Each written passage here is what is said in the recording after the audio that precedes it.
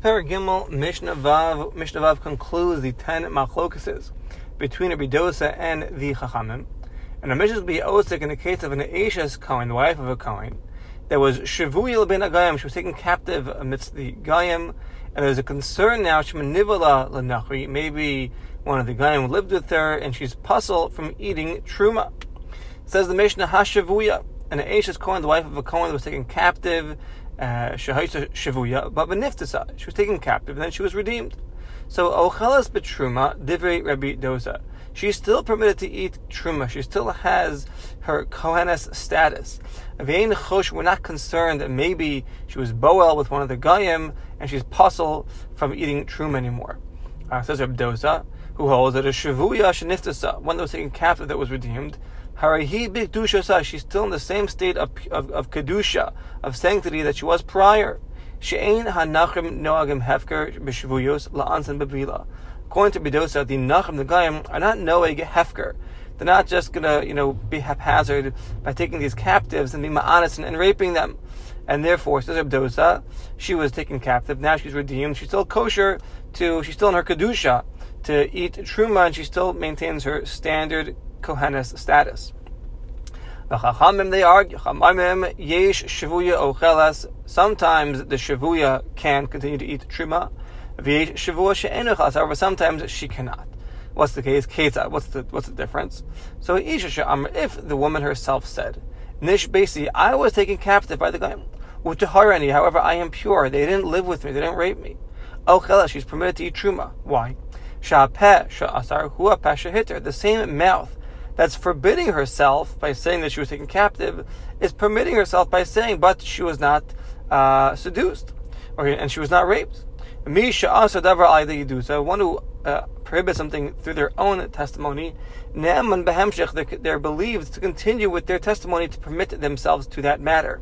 So we only know she was taken captive from her own mouth, so she's believed to say that she's still tar, and she was not seduced, and she was not raped, and therefore she could still eat truma.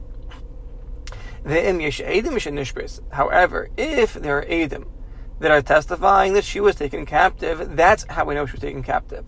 She says, yes, I was taken captive, okay, I'll admit to your edus, but to Horani, I am pure, no one lived with me.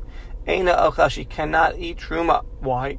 Because according to the Chamim, stam shavuya b'chazka shenit mahi, stam shavuya, a regular person that was taken captive, we assume shenit mahi, that she was seduced or she was raped, and therefore, if she's not the one that brought forth that testimony, it was brought forth by just regular edim, and yes, she admits to it, but she says, but I'm tahar, so now we will not believe her. We don't have a pesha asar, a pesha hitter like we had earlier.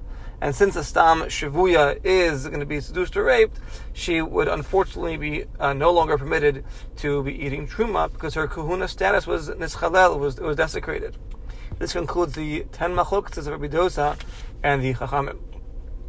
Mishnah Zayin, to understand Mishnah Zayin, we are going to go through a small hakdama here. Says the Kati, number 1, a mitzora, one who has tzaras. So there's muchlat and there's muskar. Muchlat means discerned, meaning the Kohen saw the tzaras on the mitzora, said, yes, this is definitely tzaras, you're a mitzora now. Muskar is the Kohen is not sure. We have to put the mitzora away, and he stays in seclusion. Then he comes back to the Kohen, and the Kohen decides whether what he had faded away and it's not tzaras, or whether it really is tzaras. That's a difference, but that's just another difference between muchlat and muskar. But that's not going to be the focus of our Mishnah. So it says the Kati, a mitzora, whether it's a muchlat, whether it's a muskar. Muchlat comes from the word chalata, to discern. Like we said, if he's a mitzora right away, the Kohen looks at the tzaras and says, yes, you're a mitzora. Muskar is like sagar, to close, meaning we send him away and we close him up and we wait to see if what he has is going to pass and fade and it's nothing, or really it is tzaras. So this mitzora muchlat and muskar, whether it's a muchlat, whether it's a muskar, metame bebi asay la'ohel, transfers tumah by entering an ohel, and is metame kolma sheba'ol, everything inside that ohel. Ubein adam, whether there's a person inside, bein kilim, with the utensils that are found in this ohel with the mitzora, av bi, even though the mitzora did not touch them, nevertheless they are tamei from tumas ohel. When they become a rishon l'tuma. Now, when do we say this? When the mitzora is standing underneath the ohel, he's standing under this enclosed area, this tent, whatever it is. Avalim rak alvar tachas. If he just passes through the OL, he runs through. So ein matame ba'OL, then he does not transfer tumas OL. However, im amad ha-mitzorah tachas OL, if the mitzorah is standing under an OL, if he avar tahar, and Reuven, who's tahar, he is the one that runs by under the same OL of the mitzorah. Avar, Reuven tahar tachas OL, he runs under the same OL. Then Arayu Tameh, he will become Tameh. These are going to be principles number 1. Principle number 2 is Safek Tuma B'Reshus Harabim Sfeiko Tar. If we have a doubt of Tuma in a public domain, so this doubt we deem that it's Tar. Safek Tuma B'Reshus Harabim, the Sfeiko is Tar. Whereas a Safek Tuma B'Reshus Yachad, Sfeiko Tameh. If we have a Safek of Tuma, doubt of Tuma, in a private domain, at a doubt we will deem the matter Tameh. This is the principle.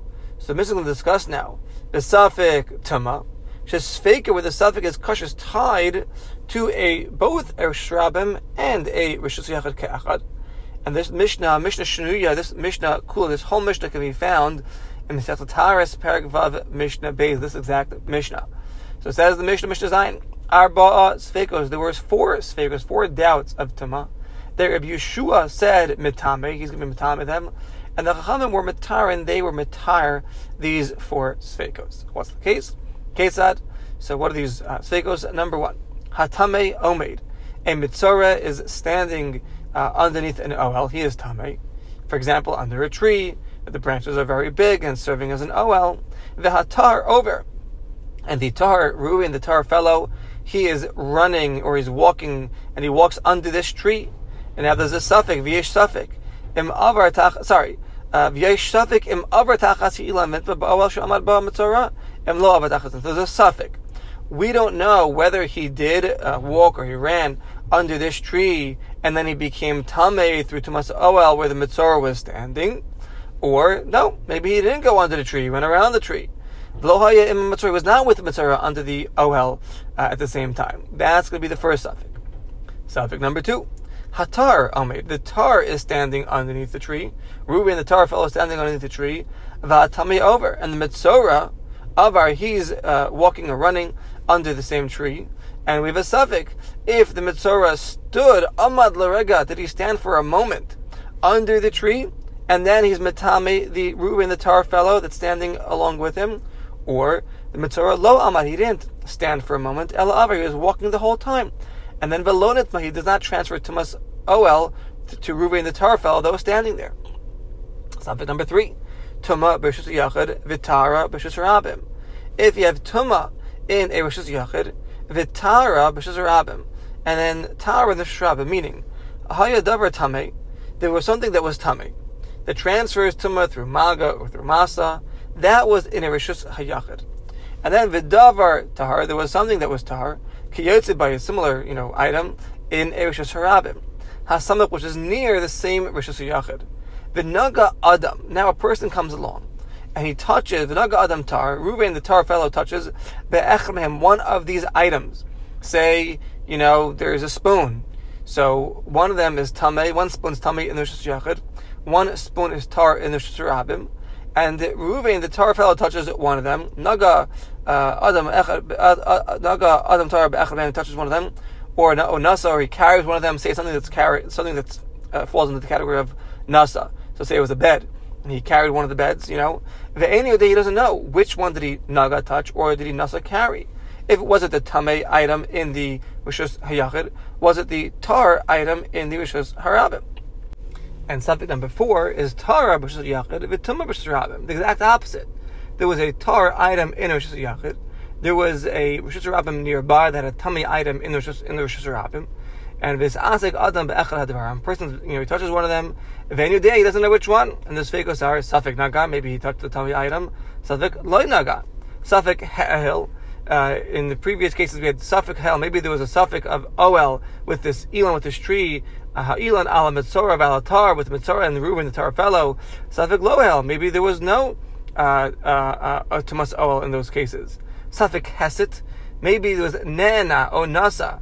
In the cases of carrying the tar carried the davar tamei.